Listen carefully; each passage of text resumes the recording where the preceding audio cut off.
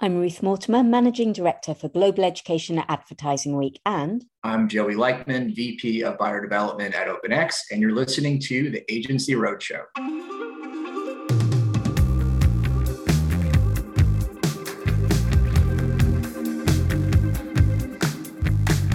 Today we're meeting Luke Lambert, who is the EVP and Head of Activation at OMD USA. A couple of interesting things about Luke. Number one, he has one of the best beards in the business, truly, that I've ever seen. Number two, because we are recording these sessions in a COVID world, we unfortunately can't record these in person. And you will notice that a dog makes repeated appearances throughout the episode, which for me was the most exciting part, no offense to Luke. So excited to get into it with him today on a variety of topics, not just within programmatic, but across all media. And that seems a good moment for me to welcome Luke Lambert, EVP and Head of Activation at OMD USA, to the show.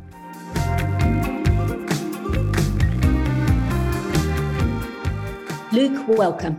Thank you, Ruth. It's great to be here. I will try to cover everything, as you just said, but I'll probably miss some things along the way. It was a very wide brief, but maybe we could start off hearing first of all about you and your role at OMD. Yeah, absolutely. I think we got to go back to the beginning to get to the future on this one. I came over to Omnicom to lead the Acumen office in Chicago, which was the programmatic arm of Omnicom and OMG. And I quickly got the opportunity to choose red or purple and join either OMD or PhD to integrate that practice. Here we are 5 years later, and we've integrated on top of that the search and social practices out of Resolution, and ultimately the digital and all buying practices, really. I think of my new role of leading activation in two parts. Part one is running our activation group, which is anyone hands-on keys and hands-on code. So an IO is still hands-on keys, and SEO is my hands-on code. And I think everything in between is pretty standard. I also have a product and practices group dedicated to channel expertise, being focused on the future, what people should know, and also setting what I consider to be the procedural elements beyond the process and protocol elements that come out of our central team at OMG. So it sounds like you're actually doing two jobs in one there, the hardest working man in marketing. But would you tell us a little about how you got to OMD? You've had an incredible career. Can you give us the 120-second version? I sure can. So I started my career in the publishing side of media, working at the Chicago Tribune, which at the time was its own holding company and one of, I think, maybe two publishers that had the rights to all media materials or media channels in a marketplace. So we had print, we had TV, we had radio, we had out of home, and evolved from there to go work for the Journal. Took my jump from there in a cannonball mode into a startup, built an ad network there, at which point Centro called, and Sean Rieksecker and Charlie Thomas at the time running sales said, look, we need someone to go between our product group and our sales group and run effectively sales engineering, run alongside those teams and make sure they have the best understanding of our products. So I spent a few years doing that, ultimately acquiring a DSP called SiteScout out of Toronto, which has been integrated into the time the Basis platform. And now that company is actually called Basis Technologies after I think a 20-year run. So kudos to Sean Rieksecker on that work. And my joining of OMD, that's been my latest endeavor. And I've said before that I don't like stagnation. It's not always the driver for why I move around, but Omnicom in particular has provided me nothing but pressure to move forward and to move into the future. And I'm sure you saw in the trades a recent announcement on organizing our very, very senior leadership between Daryl Sim, Flo Advansky, and George Manis. So there's probably some more shuffling of the deck chairs along the way here that ultimately is a manner of moving a very big ship from legacy and into the future. And I'm happy to be on the boat. So you mentioned there moving OMD and OMG into the future. And we know that because holding companies and major agencies are so large, recording this podcast, we've realized that often you need to lay out the landscape a bit for people and contextualize it. So for those people listening who aren't familiar, can you contextualize where your team sits within OMD and OMG and how that's evolved? Absolutely. So we've gone over the past 18 plus months, maybe 2 years at this point, to reorganize within OMD. So what is OMD first and foremost? OMD is the initial and largest agency within OMG, the Omnicom Media Group. that umbrella covers our sister agencies, PhD, Hearts and Science, and Resolution Agency, as well as some significant other SBUs like OMNET and Optimum Sports. And then we have some collaboration across OMC. Naturally, you can't really do media that well without tying into your creative partners, and we were born out of the creative agencies. Now, my team within OMD is technically an investment group, right? So we focus on the marketplace. We focus on making big decisions on where and when to move dollars between partners, and ultimately make sure that we're bringing that media insight, the activation insight, further up the funnel to impact the comms plan, the actual plan, some of the creative messaging that comes to life. That's really interesting. And Joey, I'm going to hand over to you to dig into some of the detail here about how that actually works with Luke. Yeah, absolutely. And Luke, I want to touch on one thing that you mentioned, which is your history. So very obviously you came from the publisher side and then the tech / vendor, if we can use that word side, excuse me. And now obviously you're over at an agency. How do you think those first two pockets of experience either help or hurt you now that you're fully over on the agency side? Yeah, I think it absolutely helped on the client management and ability to, move an agency's products forward. We have our own homegrown technology at Omnicom called Omni, and it is the platform by which we do all things from briefing through activation and measurement. I don't think that having a background exclusively in the agency is the best path to being able to do that. So I've kind of held on to some of that sales engineering capability, and I love taking people through a product. I've done plenty of demos, both globally and for new business pitches as well. And I usually get the head nods in the room that I'm looking for. And it's the simple stuff sometimes, right? Like, don't move your mouse too fast. But also kind of know your product well so that when the questions come, you can answer it. On the how it didn't help me, I would say, as a vendor side, you're always a level or layer removed from the ultimate media plan and the goals. Even though you get the RFP, you may not have complete clarity into the needs of the business. And so moving into the agency, I got to move right into those very heavy client conversations about where they want to go, what they want to get done. And, the planning portion of it happening a year in advance is not what you get on the vendor side, right? You get an RFP, you have a meeting, whatever it is, it's very real time and your turns are much more quick. Yeah. So besides for, I guess, constant and near real-time communication, is there a solution for that? Meaning, is there a way that maybe not every partner / vendor, but your core or foundational partner / vendors can be along for the ride a bit more and not get pulled in so late in the game with everything bad that happens when that happens? Yeah, I think that goes into the early planning stages for the year when we really start to set the tone for these client goals. I've said it before, I'll say it again, that vanity KPIs are not going to move your business. And so if we focus on the things that we know to be true and those things that move the business, we can plan accordingly and start to pull in some of those partners. We should use partners instead of vendors for that group. And the partners themselves set out a joint business plan for us. And it's been quite lucrative, I'll say, for the agency from a capability perspective. It's not about making money from the partners. It's rather about being able to access more, be guaranteed more. Rates are always a good thing, but everyone can get good pricing. We just happen to be really big, so we get great pricing. I think that is really the source of how you get that done. And then the upfront starts. I feel like we just finished it. And, now I'm looking at spring and how fast that's going to come through. And the upfront itself is another opportunity for our partners to put their best foot forward and be along for that ride. And over the last 2 years, personally, being a digital guy, cannonballing into the upfront, it's been quite enlightening onto where legacy issues are and how we can rather quickly turn the tide and get people thinking about business outcomes over media pricing. You mentioned business outcomes there and KPI. Could you just give us an example of what is one of the KPIs that businesses should be looking for that you feel they don't focus on enough? Yeah. So when I say the the KPI side of things, there are things that absolutely are required to make those micro optimizations, right? You're in console day in, day out, shifts in dollars based on the performance signals you're seeing. And you need to have a KPI, though, that ties back to the right level of performance.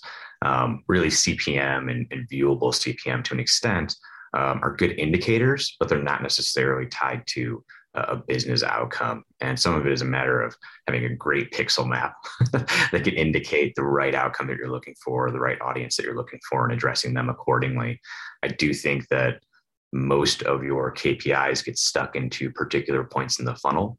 And that's where you need to shift to the business KPIs of how are all things impacting my end goal to move my widgets off my shelf, to grow my relationship with my customers, to put a stake in the ground on what we are and what we represent, which is not usually what you see in marketing, at least over the last few years. I think back into the 90s, you certainly saw some of it more prevalent with the emotional aspect of media. I think that's a really important point. Back to you, Joey. Yeah, of course. So Luke, let's go back quickly. You mentioned that when you started at Omnicom, you were leading programmatic for Acumen in Chicago. Your remit became wider and wider, and now you're at a place where programmatic is just one piece of many. And I love how you put it, where your wheelhouse is hands-on keys or hands-on code. So there's a lot going on besides just pure play programmatic. So I guess this is a two-parter for you. Is when you had, I think you described it as like your matrix or sliding doors moment. How uncomfortable or daunting was that for you before you made the decision to move ahead? And then once you got into it, as someone with really hardcore programmatic DNA, what's been maybe the most difficult aspect of the work to get your head around? It's a bit of a loaded question. Yes, it's been uncomfortable every step of the way, but I noted that I don't really like stagnation. And so being pushed and being out of my comfort zone is actually where I'm most comfortable. There's an excellent book called Smart Cuts by Shane Snow, who was the editor-in-chief for Contently. And Shane and I had met at a very small conference down in Arizona. And, he talked a bit about the book, and, we got to sit down and pick our way through it. But the smart cuts themselves are about never being comfortable. And if you look at some of the most successful people in history, my favorite example being Barack Obama, going from community organizer to junior senator into the presidency, he took some smart cuts along the way. So I think I try and embrace that mentality first and foremost. Now, the hardest thing for me has been the opposite side of the coin, getting my brain back to the traditional side. So I have obviously that background in publishing, but setting myself up for success around moving the needle on GRPs or TRPs and into a new form of measurement for a linear partner, as example, has been pretty daunting, because you've got to understand the way it was done in order to build the better mousetrap. And now that you're sitting on top of various channels and various execution modes, do you think that the traditional agency model is too siloed, meaning you have folks who deeply understand programmatic, but nothing else, and folks who deeply understand maybe like analytics, but nothing else? Does there need to be more 360 comprehensive understanding throughout the org? Is that even a practical thing to shoot for if it is important? Yeah, I think it's absolutely necessary. On the agency side, though, we have done all we can do to embed that digital expertise into our planning side. So a lot of our senior folks that came out of an Acumen or a Resolution have actually moved out of activation and investment and into what we call cross-media planning, which is a great way of taking that really nuanced, hyper-targeted, hyper-optimized, skill set and putting it front and center on a plan and a planning team. So we made some good moves along that front. We've also started to integrate across ad tech, MarTech, and marketing science because they're so interconnected, whereas previously they probably felt a little bit disjointed and siloed, if you will. So I think we've made some really good moves along this front. I also think we have clients that are along for the ride. I call it a bit of an inchworm way across the timeline, right? The agency typically has to get out in front, and then the rest comes following behind, whether it's the client or a publisher, and we inchworm our way down, right? Once everyone catches up, we spring forward.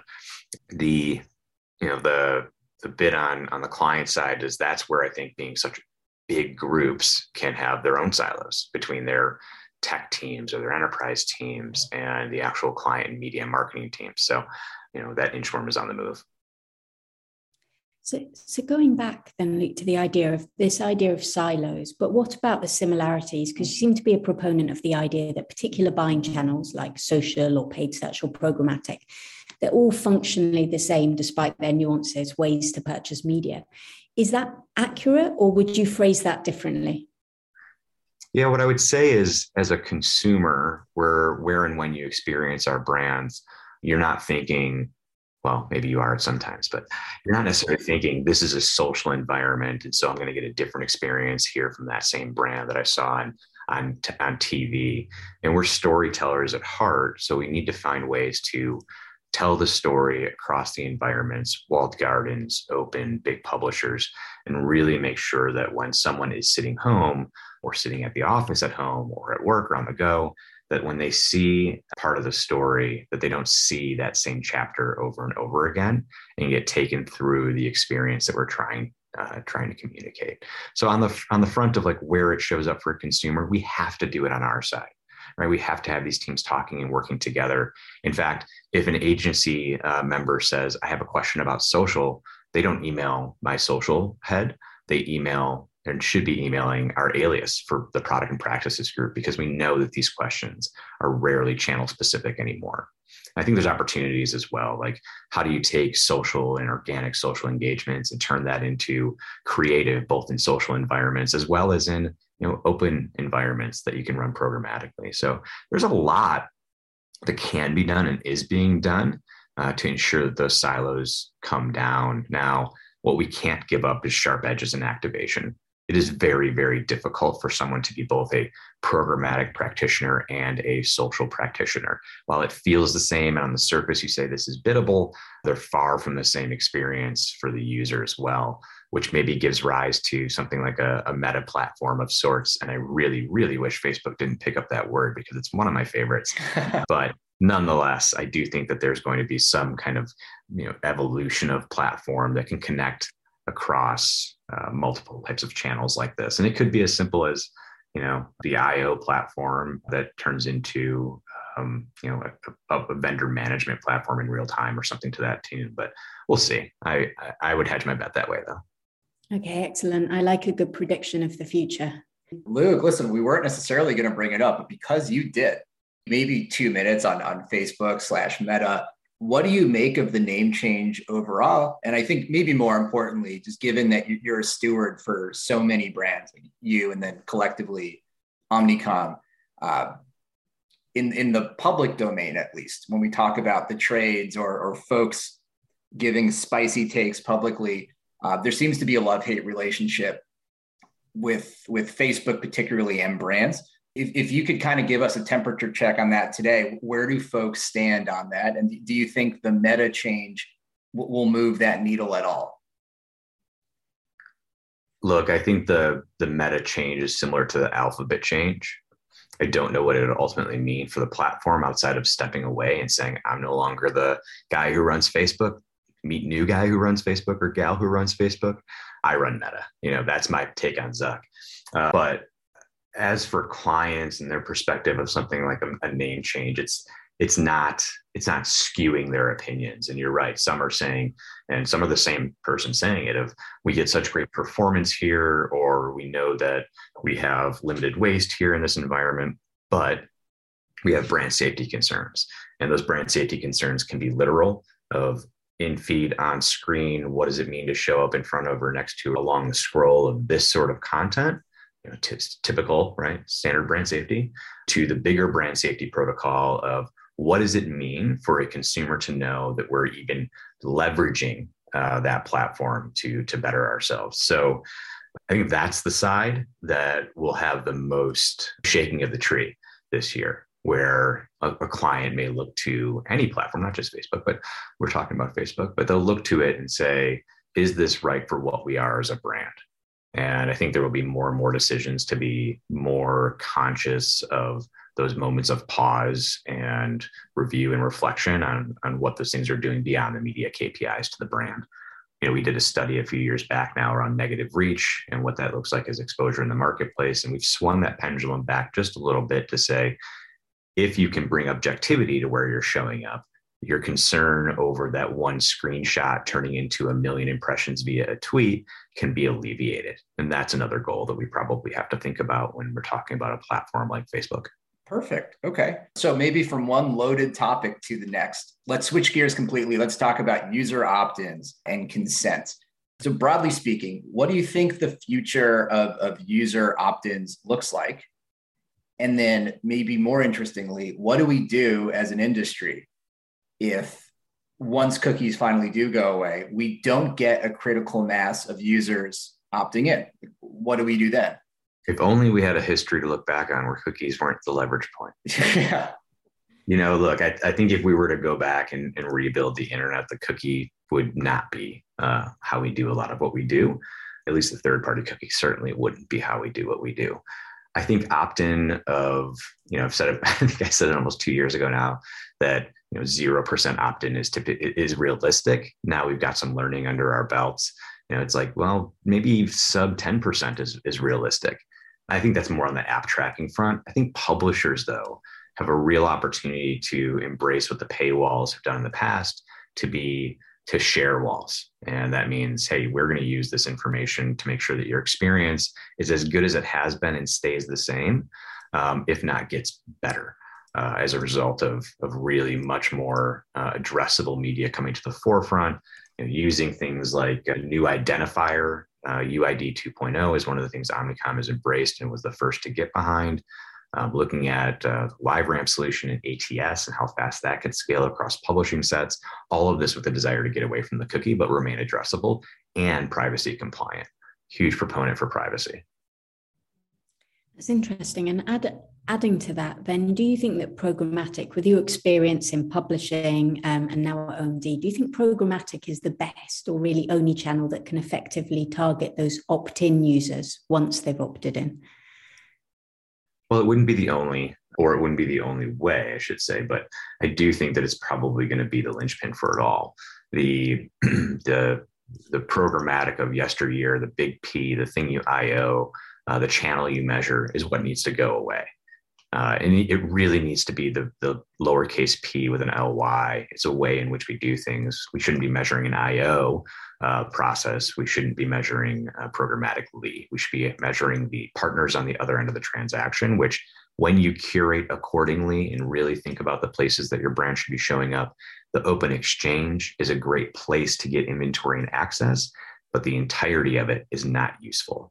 So curation at the core of what we do can give us an opportunity to make sure that programmatic is the way that we optimize towards these publishers as well as the audiences, right? We use audiences as the insight and probably the reason that we transact at that moment, but we purchase inventory, right? We buy from publishers. And so I think keeping a keen eye on evaluating the publisher, not just the audience, is really important. Now, speaking of audiences, we are going to take you to the next section of the podcast now, Luke, where Joey and I are going to be asking you a few rapid fire questions before we let you go. And in fact, the audience is often one of the biggest things that keeps me up at night during my work. And one of the things I'd love to know from you is what actually keeps you up at night, not necessarily your family, but what's the work thing that causes you the most anxiety? It's staff. And it's having enough people to do the job. That's what keeps me up at night. It is really tough to recruit right now. And I think that it is a good thing that it's tough to recruit right now. I think it's a changing tide and a good signal for what it means for our workforce in total. And I would love to see more people, one, making more money, but feeling more engaged with the work that we do. So getting more people in the door that really want to do what we do means going outside of advertising schools and into schools of economy and economics and even into the business classes and engineering classes. And are you seeing that people who do come to you are looking for something different from a role now? When they join your team, are they still looking for what they used to? The entry level and the soon after entry level, I don't think they know what we do. And being an industry as large as media is, because the experience isn't with the media itself always, it's with the creative that shows up in the media. There is a early education that has to happen for people to be able to self-select into what they want to be doing. It's the matter of getting people to understand in advance of what they're signing up for.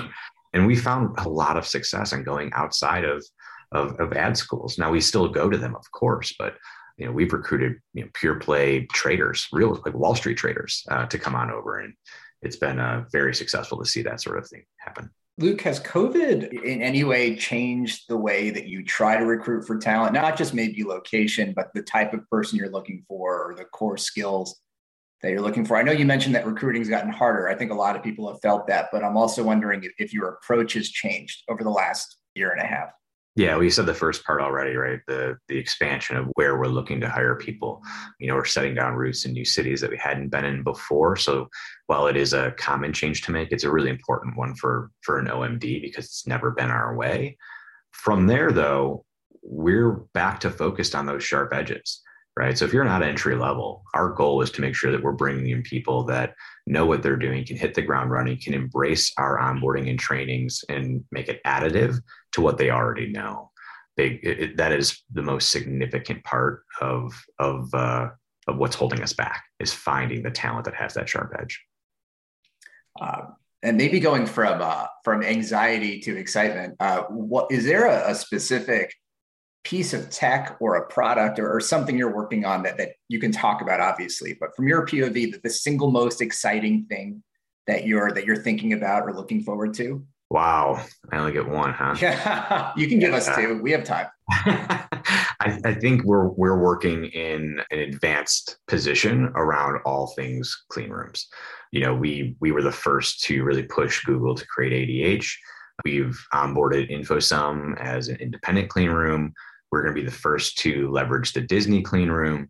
I think those are the places where walled garden data, publisher data, audience data can come together for the most insightful activations.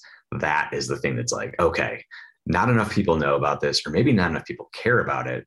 And it's difficult to put into layman's terms of this is what we're doing with this. This is why it's a safe place to be. This is why we're still privacy compliant. All of that is cool challenges to face and great conversations to have with our clients. Yeah. How difficult is it to explain clean room technology and benefits to maybe your I don't want to say average, but your average client? I would say not that difficult, and not that difficult because we have really good people on that side of the house underneath the leadership of Seb Arnaud, our local Frenchman who leads that group.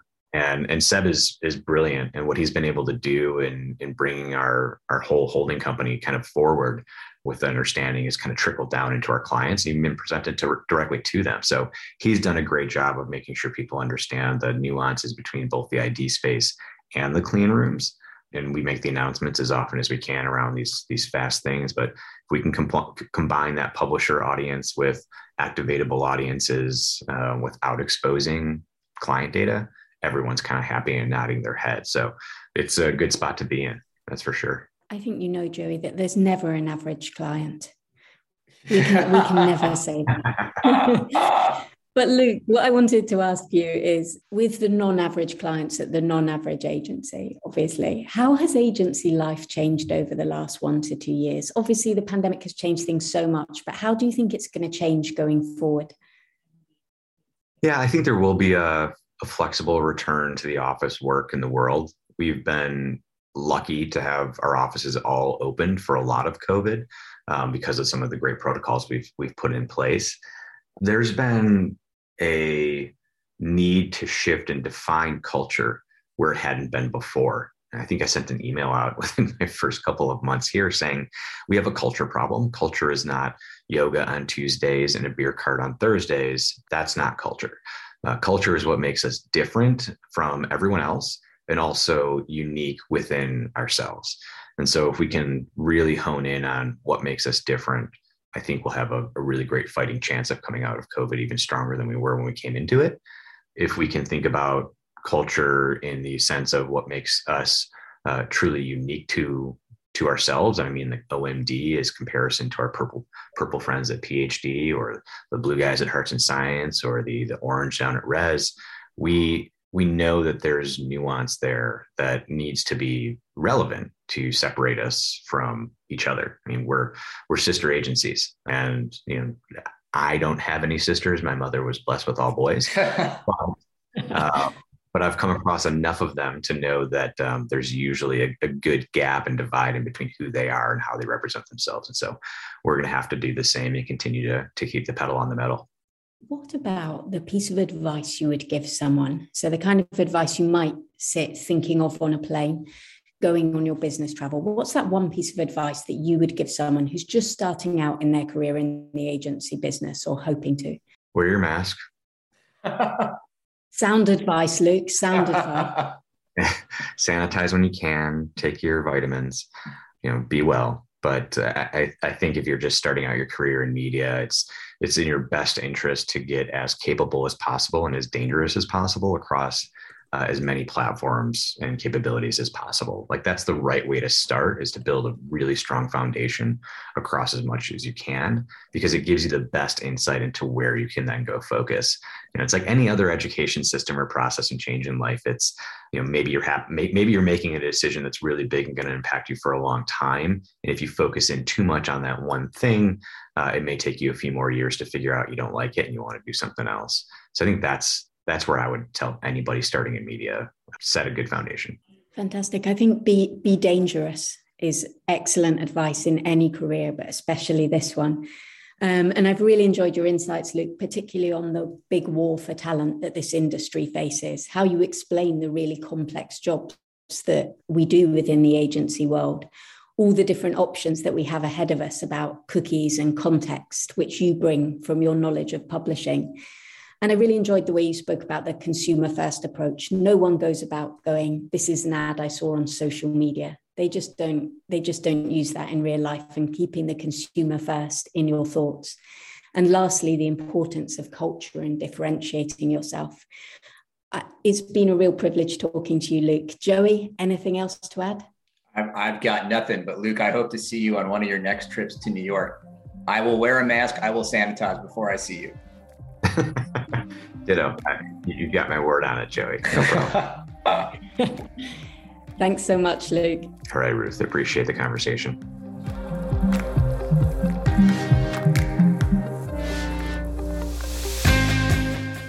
Thanks for listening, everyone. This has been the Agency Roadshow. You can find us at your favorite podcast store, where we'd appreciate you sharing with your colleagues, and if you have a minute, a kind review.